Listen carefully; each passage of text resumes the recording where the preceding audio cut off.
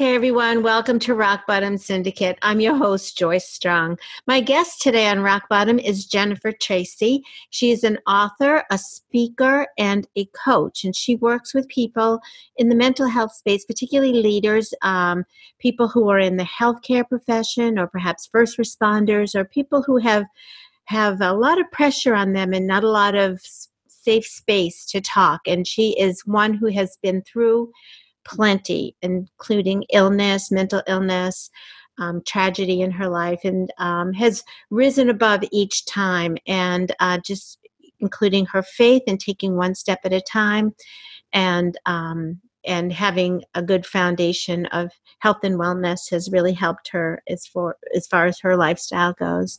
So, rock bottom is really about handling what life throws at you, taking responsibility, learning to pivot and adapt, and most of all, telling your story and asking for help.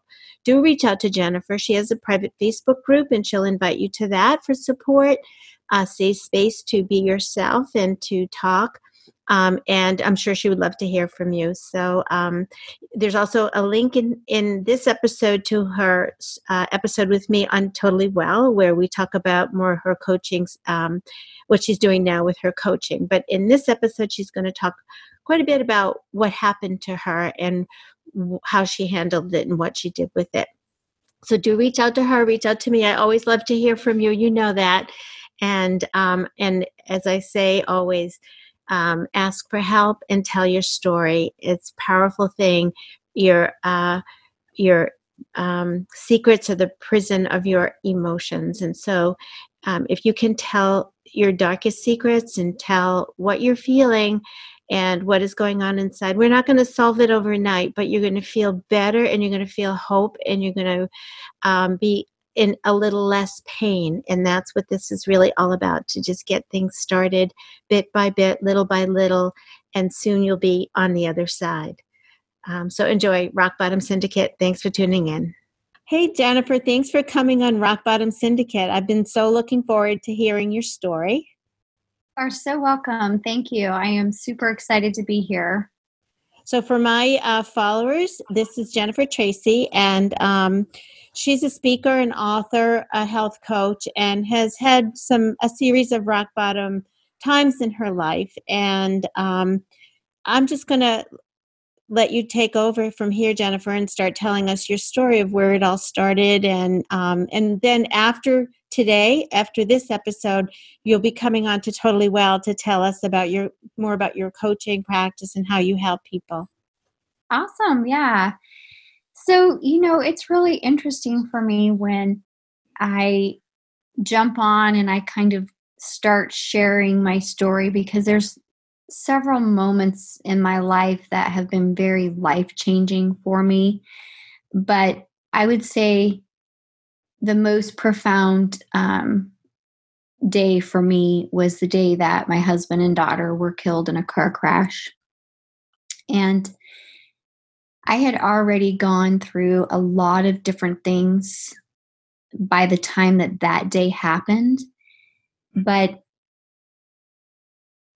that day, there were so many things that played into it that really rock you to your core. Like, we had just registered them for school. Mm-hmm. And we had just moved back to Colorado. We had moved out to Iowa. We were out there for just a little bit over a year, and we had just moved back. So our U-Haul was still packed with all of our belongings. Mm-hmm. We were at my mom's house, and we were going to go get school supplies. Mm-hmm. And at the last minute, I decided not to go on the family errand to get school supplies. And when I decided not to go, my youngest daughter, Amber, said, Mom, can I sit in the front? And so we put her in the front on her booster seat, buckled her in. And then Brittany, one of my twin daughters, said to me, one more hug, Mom. One more kiss. And so I gave her a hug and a kiss. I kissed Brian on the forehead, and I remember praying silently, Father, please keep them safe. Mm-hmm. They went down the dirt road where my mom lived. It was out in the country. And 10 minutes later, a drunk driver blew through the stop sign and killed Brian and Brittany instantly. You know, that moment, as you can imagine, like how many times it's replayed in my mind over and over and over and over. And like all of the events of that day, Mm-hmm. there's so much stuff that just shakes you to your core. Like, what if I had just gone with them? Mm-hmm. My logical mind is like, we would have already been through that intersection, Mm-hmm.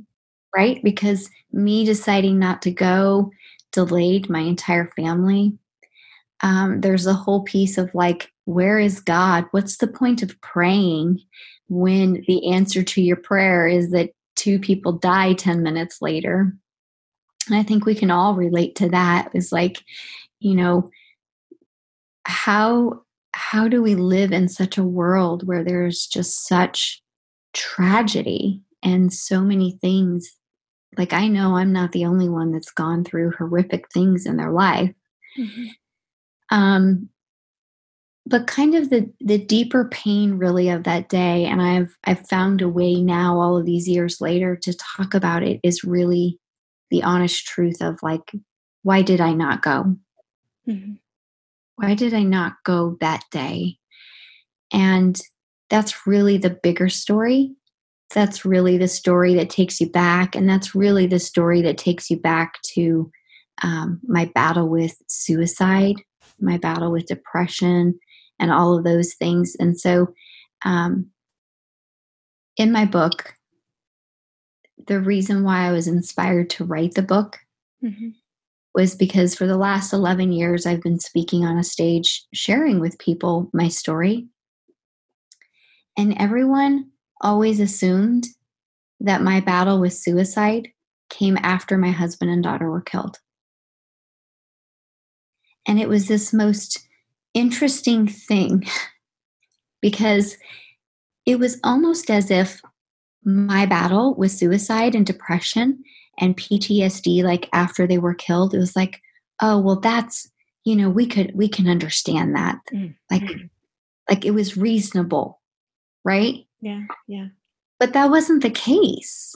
That wasn't my story. And that's why I was so compelled to write the book the way that I did, was because I wanted the world to know that I had actually battled suicidal ideation for an entire year as a very young mom with 3 little girls.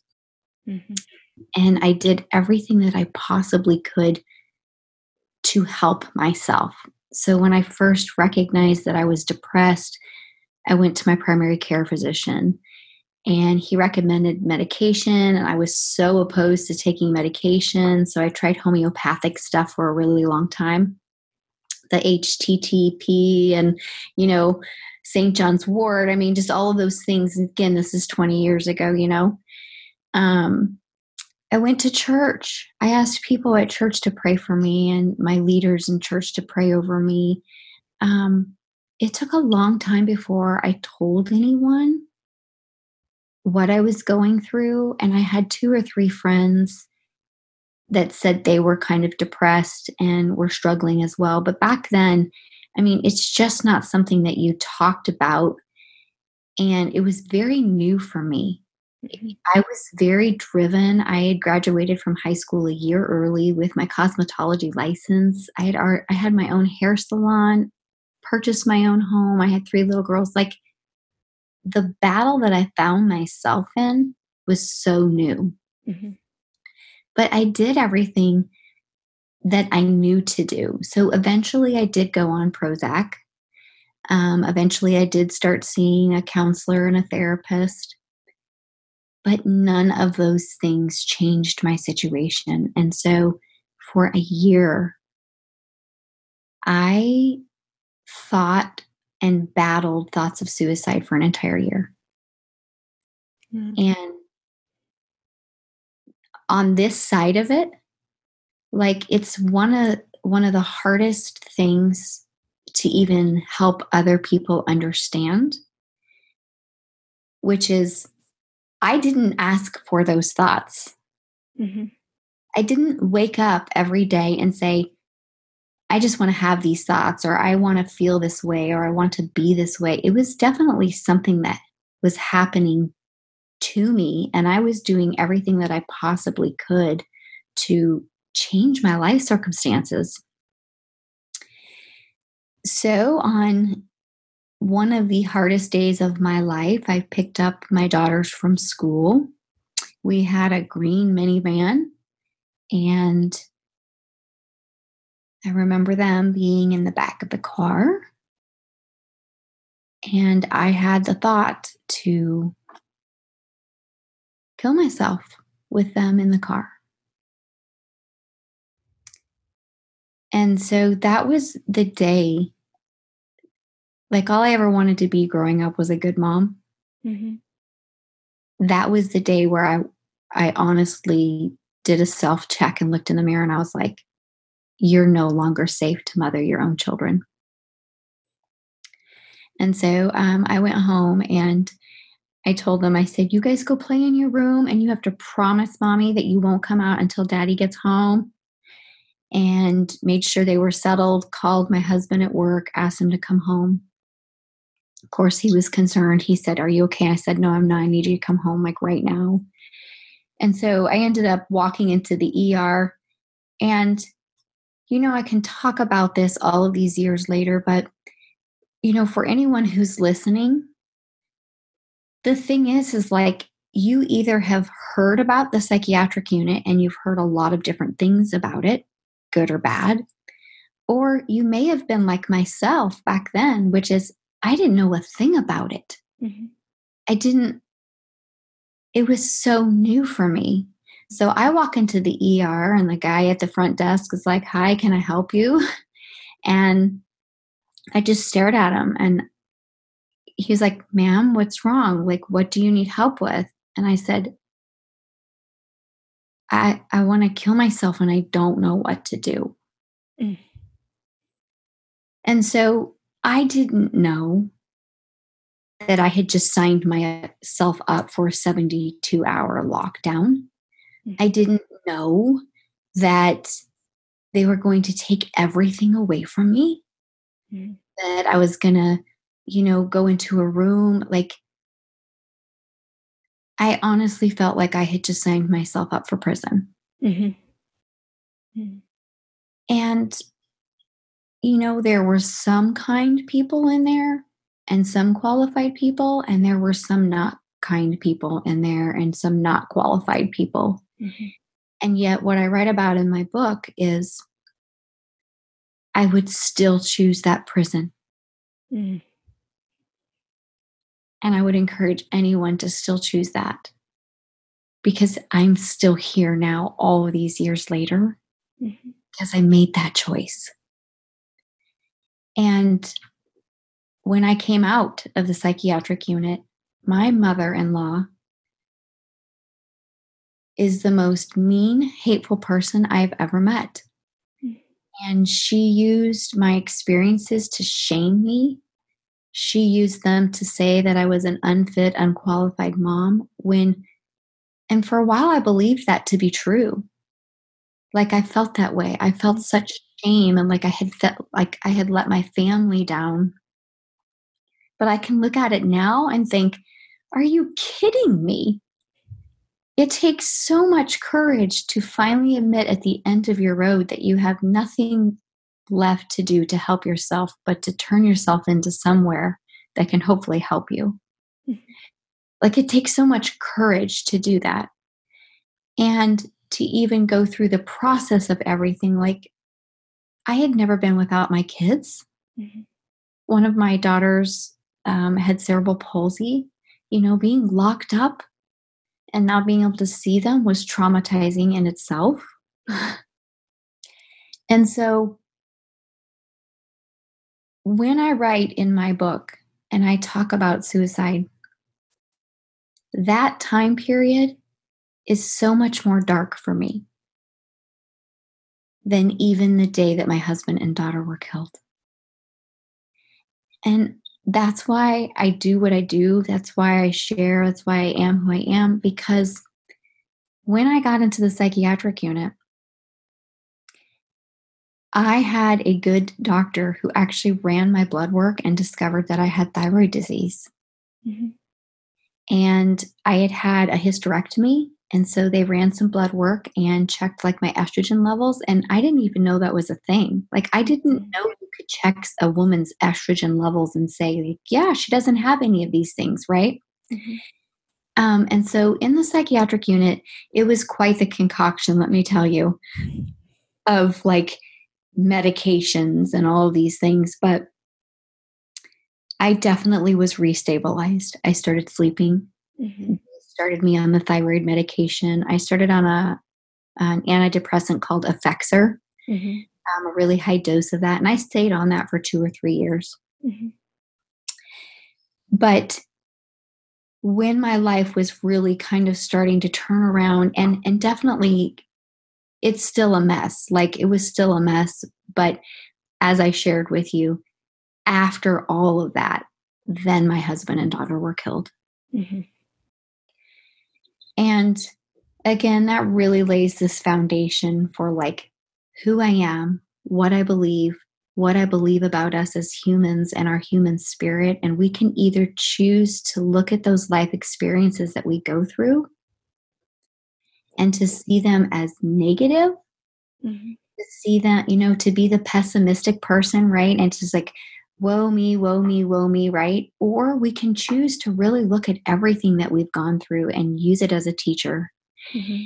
And I genuinely feel like the day that my husband and daughter were killed, I was prepared. Mm-hmm. Like, my prior battle actually prepared me to know how to fight for myself. I knew what the stages of grief were. I knew what red flags were. I knew that I needed a safety team. Right? Like, Mm-hmm. I knew all of those things. And so, again, a battle with suicide and suicidal ideation and then burying a child, that's like comparing an apple to an orange, right? Like, the pain of burying a child doesn't even compare to anything I've ever felt in my entire life. Mm-hmm. But I have my mind. Whereas when I battled suicidal ideation, I didn't have my mind. It wasn't me. Mm-hmm. I was locked up somewhere inside of there and I didn't know how to get out. And that's why I'm such an advocate for that, because it's so, and I know everyone's experience is different. I'm not trying to make everyone's experience like mine, but I just am thankful that I was able to get my mind back and stabilize that so that when they passed away, I wasn't battling that too. I honestly can't imagine if I was still battling that when they passed away. I have a question Yeah. on when I've spoken to people about having the suicidal ideation and thoughts of suicide. They've told me that it really isn't that they wanted to die; they wanted the pain to stop.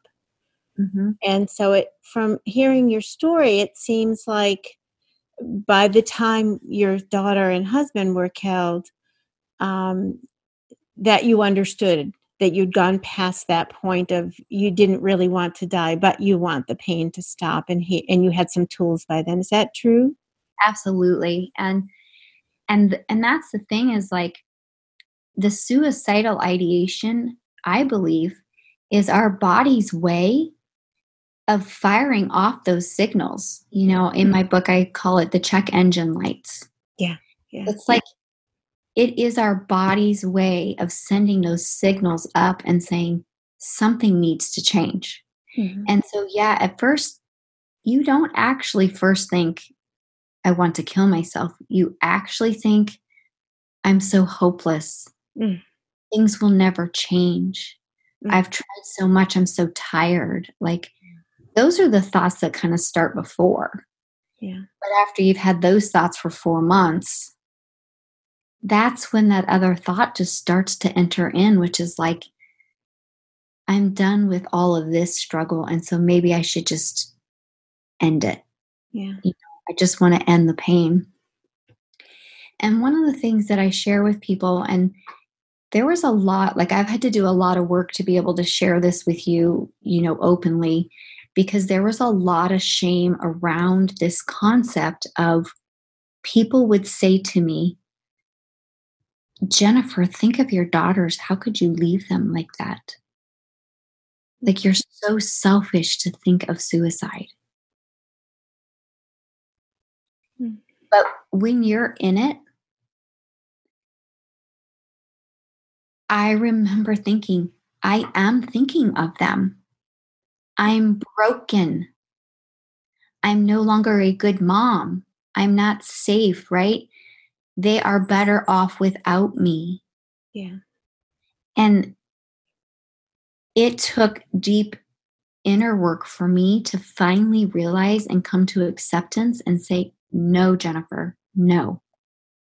Your daughters are better off with a broken mother, one who tries every day to piece it little by little back together, who's not perfect, but who tries, who owns her imperfections. Your daughters are better off with that mother than a mother who chooses to end her life because she's broken and she knows it. Mm-hmm. And getting the mind and getting society to wrap our heads around that concept. Like, I've worked inside, like with firefighters. I've gone in and worked with police officers, and I do this this thing with them where I give them a piece of paper, and everyone has the same blank piece of paper and the same pen. And everyone has to write down an answer to my question and turn it into me. And basically it is, tell me what you think about people who commit suicide. Mm. And you would be amazed at how many people say they're weak. Mm-hmm. It's the easy way out. There's still so much negative around the word suicide or people who are struggling, right? Mm-hmm. And so it's really neat for me because, again, I've created a very safe place when people turn these papers in, right? Because no one knows, like, they're free to write whatever they want. Mm-hmm. And so then I share with them and I say, okay, all right, so I've taken all of this in and we're going to kind of talk about this a little bit.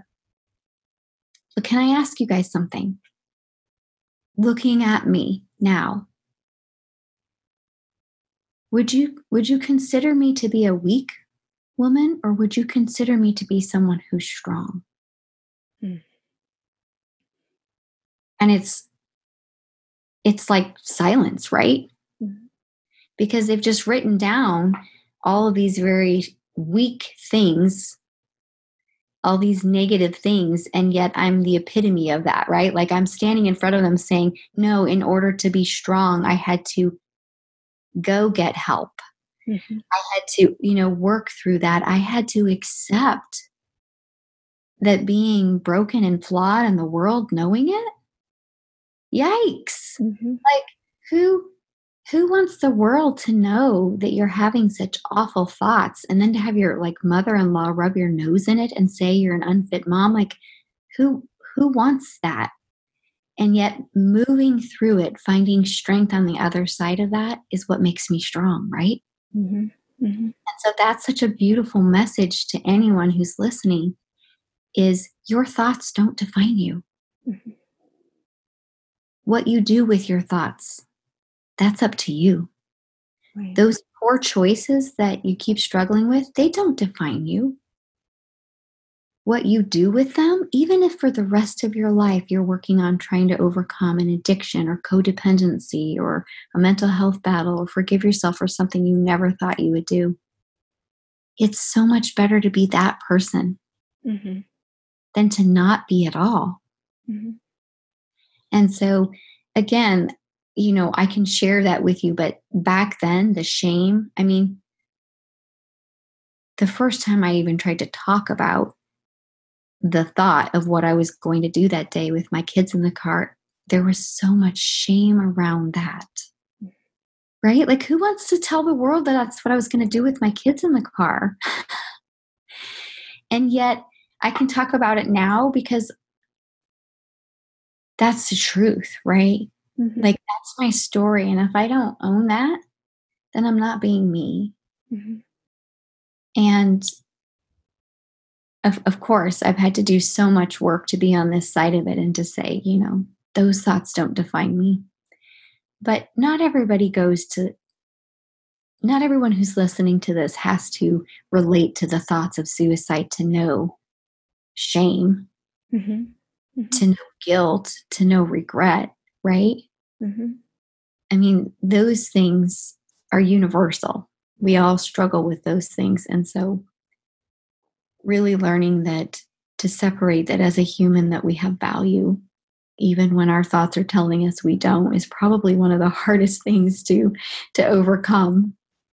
What a lot of people don't realize too is that those feelings are normal. It's again what we do with them, having their red flags, or they're markers for us to say, hey, this area needs attention. And even we all know this too, having a thought doesn't mean the action. But being, I just trying to put myself in your shoes and imagine feeling that way and in so much pain and feeling that lack of self-worth, that they'd be better off without you. And then being able to somehow shift into where you needed to be to make the right decision, to ultimately talk about it, but first of all, to not follow through with the thought. I mean, that's really that's the intervention. That's that place that many people can't do without help, and why we do what we do to help them come and talk about it. We this most of this time you've been talking and I'm just listening. And that's what we do. We sit with each other and we just listen and we share the pain for the moment. Right. And I think, our world is an interesting place today because back then we didn't have social media. Right. We didn't have Facebook or Instagram or any of those things. And the shame I felt back then, just around people in my own community knowing the battle that I had gone through, that shame was so intense. So I can't imagine, someone like Tiger Woods, right? Yeah. I mean, his whole world blew up in front of his face, in front of his community, and then it went public to the entire world, right? Yeah. And while I do not approve of his behavior, I am so proud of him as an individual because somehow he had to find the inner fortitude to say, I messed up in so many bad ways, poor choices, whatever they were, right? But now you see him back out on TV doing what he loves, right? Doing his golf thing. And like, I haven't followed his story, but I just admire the fact that he put himself back out into public. Because I've been sitting with friends watching him, like at a sporting event or whatever, right? And hear people snicker about him. Oh, yeah, whatever. And it's like instantly I'm like, you're snickering at me. You don't even know it. Yeah. Yeah. Right? Like you're dissing him. But I'd like to see your face dug through all of your crap. Yeah. Across the entire country. And then I'd like to see you find the fortitude to get back up. Yeah. Back on TV and go do what you love to do, which is to play golf. Yeah. Right? Like, again, I don't approve of his behaviors, but I admire him for that. And I admire many people who've done that, who've fallen, in public and who get back up and keep moving forward. And you either learn to overcome that inner shame and guilt, or it destroys you. I say on Rock Bottom that it's your secrets are the prison of your emotions. It's funny you mentioned Tiger Woods. I saw an ad for Bill Clinton today.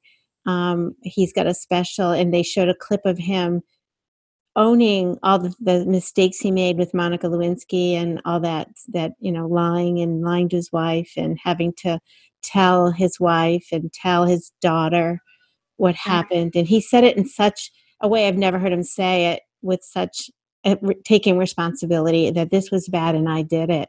And I've learned from it. And here's how, that whole thing. And it was, you still remember, you don't condone what the person did, but you understand that there's something so refreshing and hopeful when you see a person. We're all human. We're going to make mistakes, and so what we do with them, and being able to be so open, it's freeing. I think freeing. It is like, so fast forward, to today. Mm-hmm. And, it's been quite the journey that I've been on. Like, I really didn't speak a lot about what happened to us really for 5 years, Mm-hmm. because my mother-in-law really drug me through the court system and challenged me even being able to have my daughters and everything.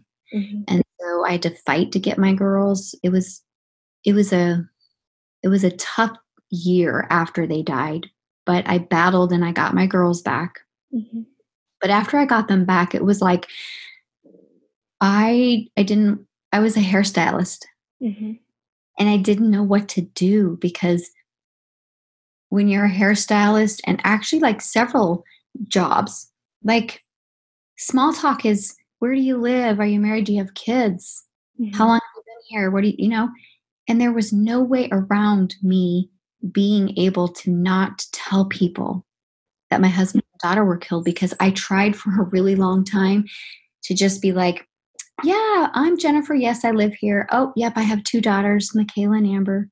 Because I didn't want the shock factor for the people who asked me that question, because sometimes people in my chair, I'd be cutting their hair and they'd be crying. Mm. And yet you try not telling people that you have another daughter. Mm-hmm. Like, that didn't feel right either. And so I ended up not being able to do hair. I went on disability. And for 5 years, I honestly just focused on putting the oxygen mask on myself and my daughters. I went to therapy. I did EMDR. I made dinner every day. I was at the kids' school. Like, I volunteered at their school. Like, I did everything that I could to heal. And then right around the 5 or 6 year mark, I started speaking. Mm-hmm. And once I started speaking, there was something that happened that was really neat, because I was among other speakers. I was, Mothers Against Drunk Driving had asked me to share, but I was amongst other speakers who were using their story basically to use the victim card. Mm. Like they would go in and speak to offenders, and they would rub those offenders' nose in what they did. Mm-hmm. And again, I think because maybe I'd been in the psychiatric unit, or I had just already been down and under, I decided right away that if I was going to speak, it wasn't going to be about me. It wasn't going to be a victim story. It was going to be a story of forgiveness. Mm-hmm.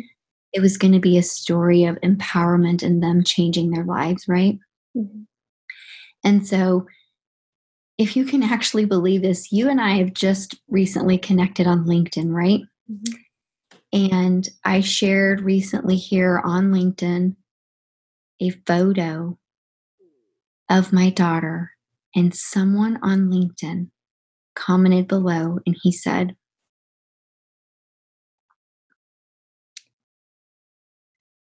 I am so glad that I met you 8 years ago, Jennifer.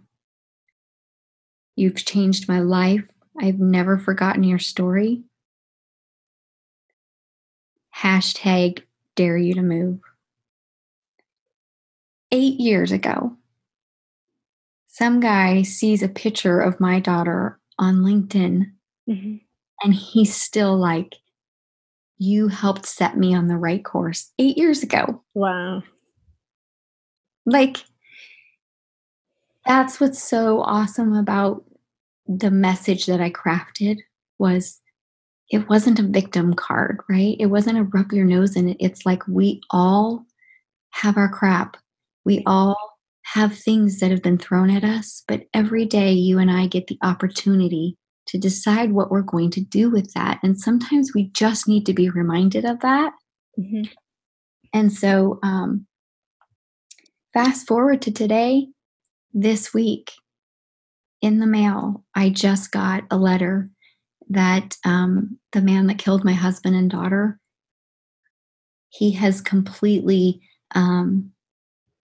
finished every requirement for him. And so he is 100% now a free man. Mm-hmm. So for people listening, I kind of like jumped over that little part. But when Mr. Goonan came up for parole 5 years ago, 6 years ago, 7 years ago, all of these years, I was a very active participant in it and advocated for him while he was in prison to make sure that he got good behavioral health, good rehabilitation. Mm-hmm. And so when he came up for parole, I advocated for him to go ahead and be released. So this was kind of a somber week for me as well. And when I say somber, what I mean is like,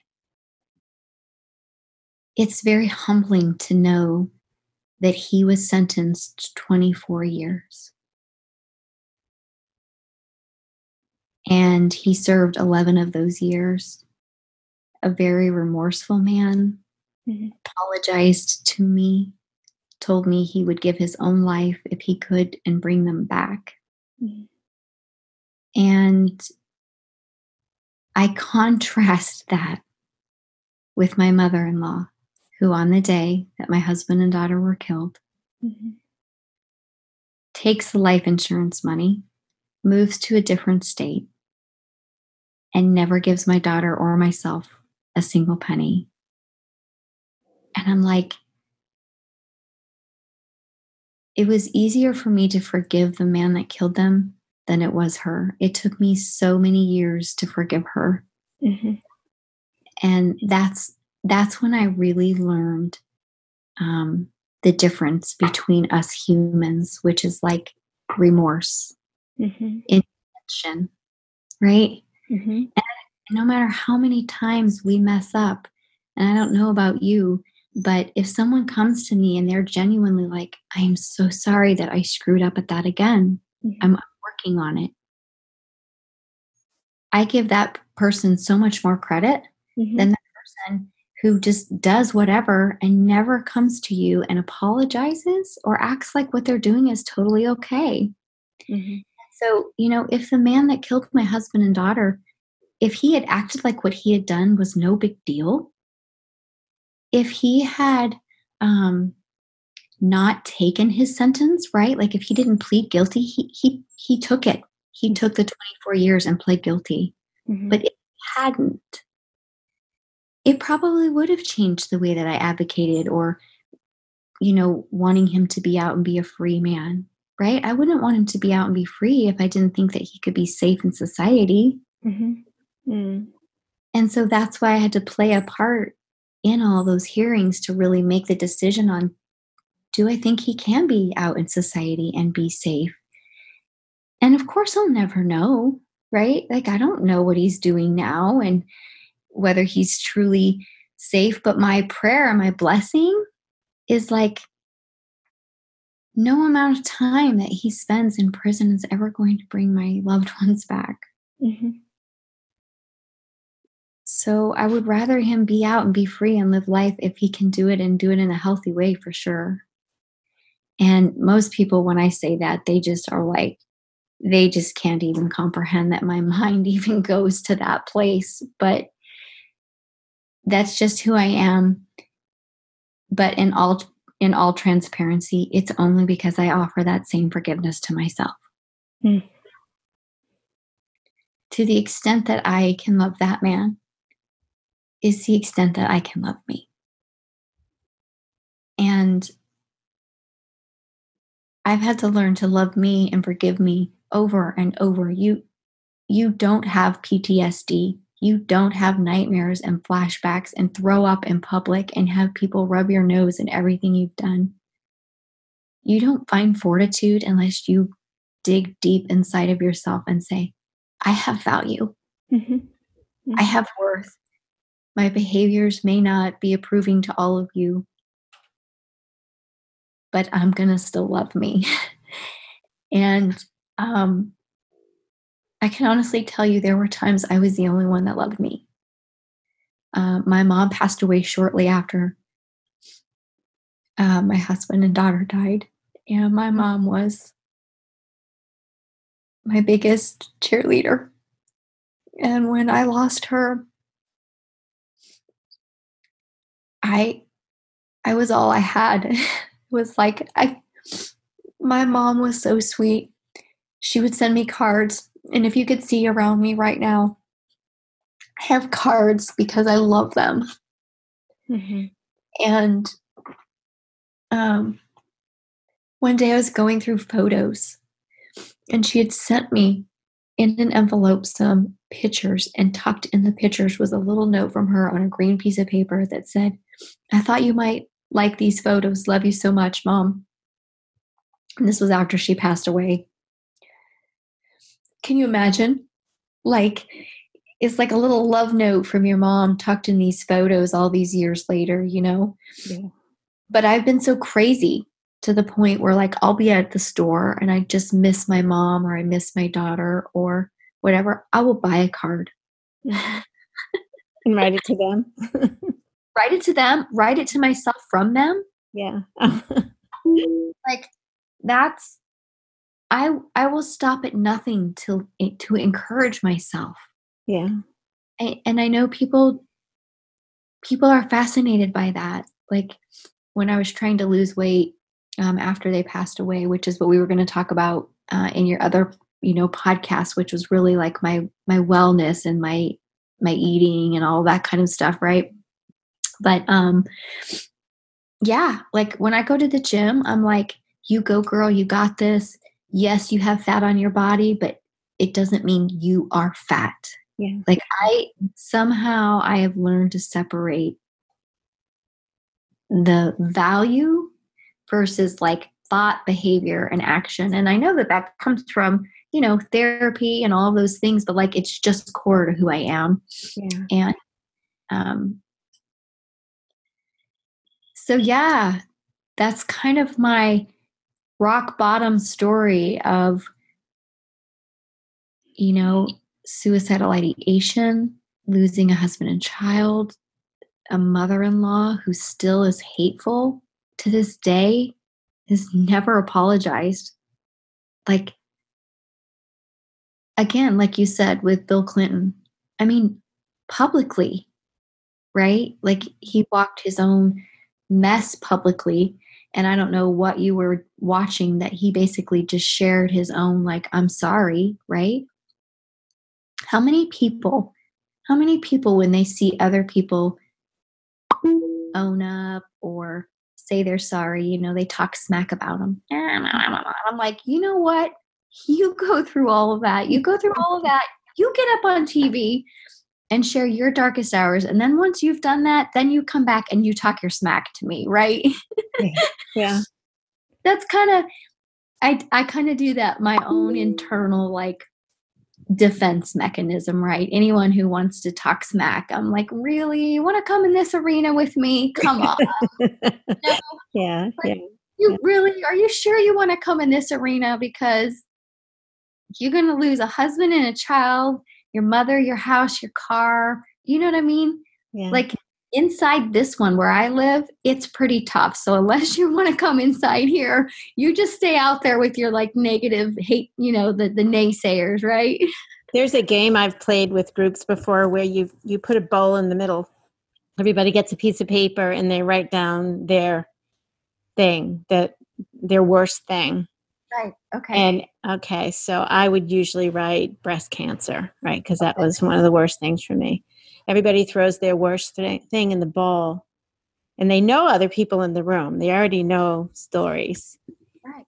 And now you pick someone else's worst thing, and nobody wants to pick. Right. Yeah. So it put, perspective. It certainly means a lot. So I appreciate what you said. Yeah.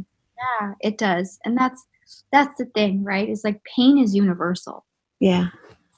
The things that I've gone through, I know there are so many people who have, gone through the judicial system and it wasn't fair to them.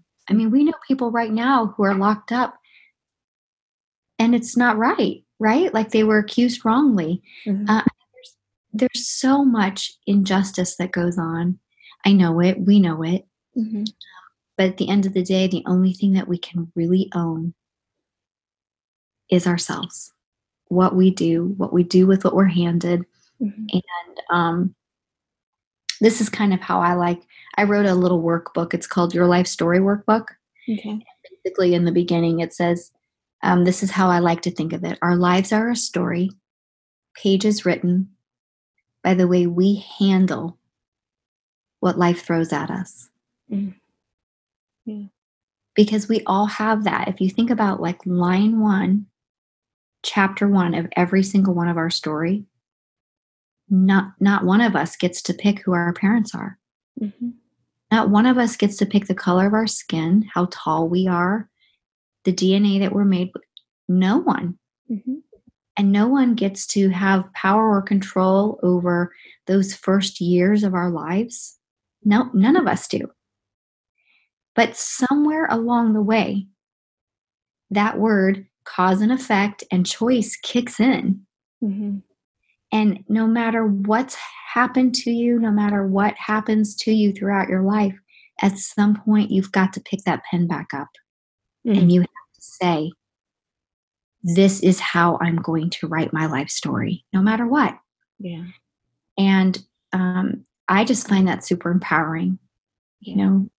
We all have that.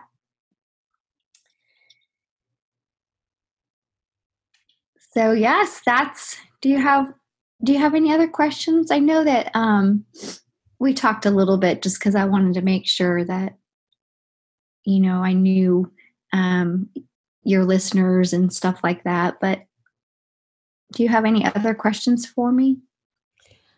I really don't. I think you spelled it out so well. You've really talked. You've made all the connections I try to make about taking responsibility and forgiveness. And when you really hit home when you were like, in all transparency, I had to forgive myself. I mean, that's really what it comes down to. And all the time it took and the layers it took what it took to get there. That it wasn't a new story. It was a new chapter, but where things led up. I just think the illustration of rock bottoms don't just come once. Mm-hmm. But as we move forward in life, we're better prepared to handle life situations when we've hit a rock bottom. So almost to never to look at losing a child and your husband as a gift, but saying, okay, I still, have this. I have my life. I have these other children. I have whatever is still going forward. You're going forward with, and so to be able to pivot, adapt, and continue to live. And that's, again, it's funny because that is something that I make my mind think.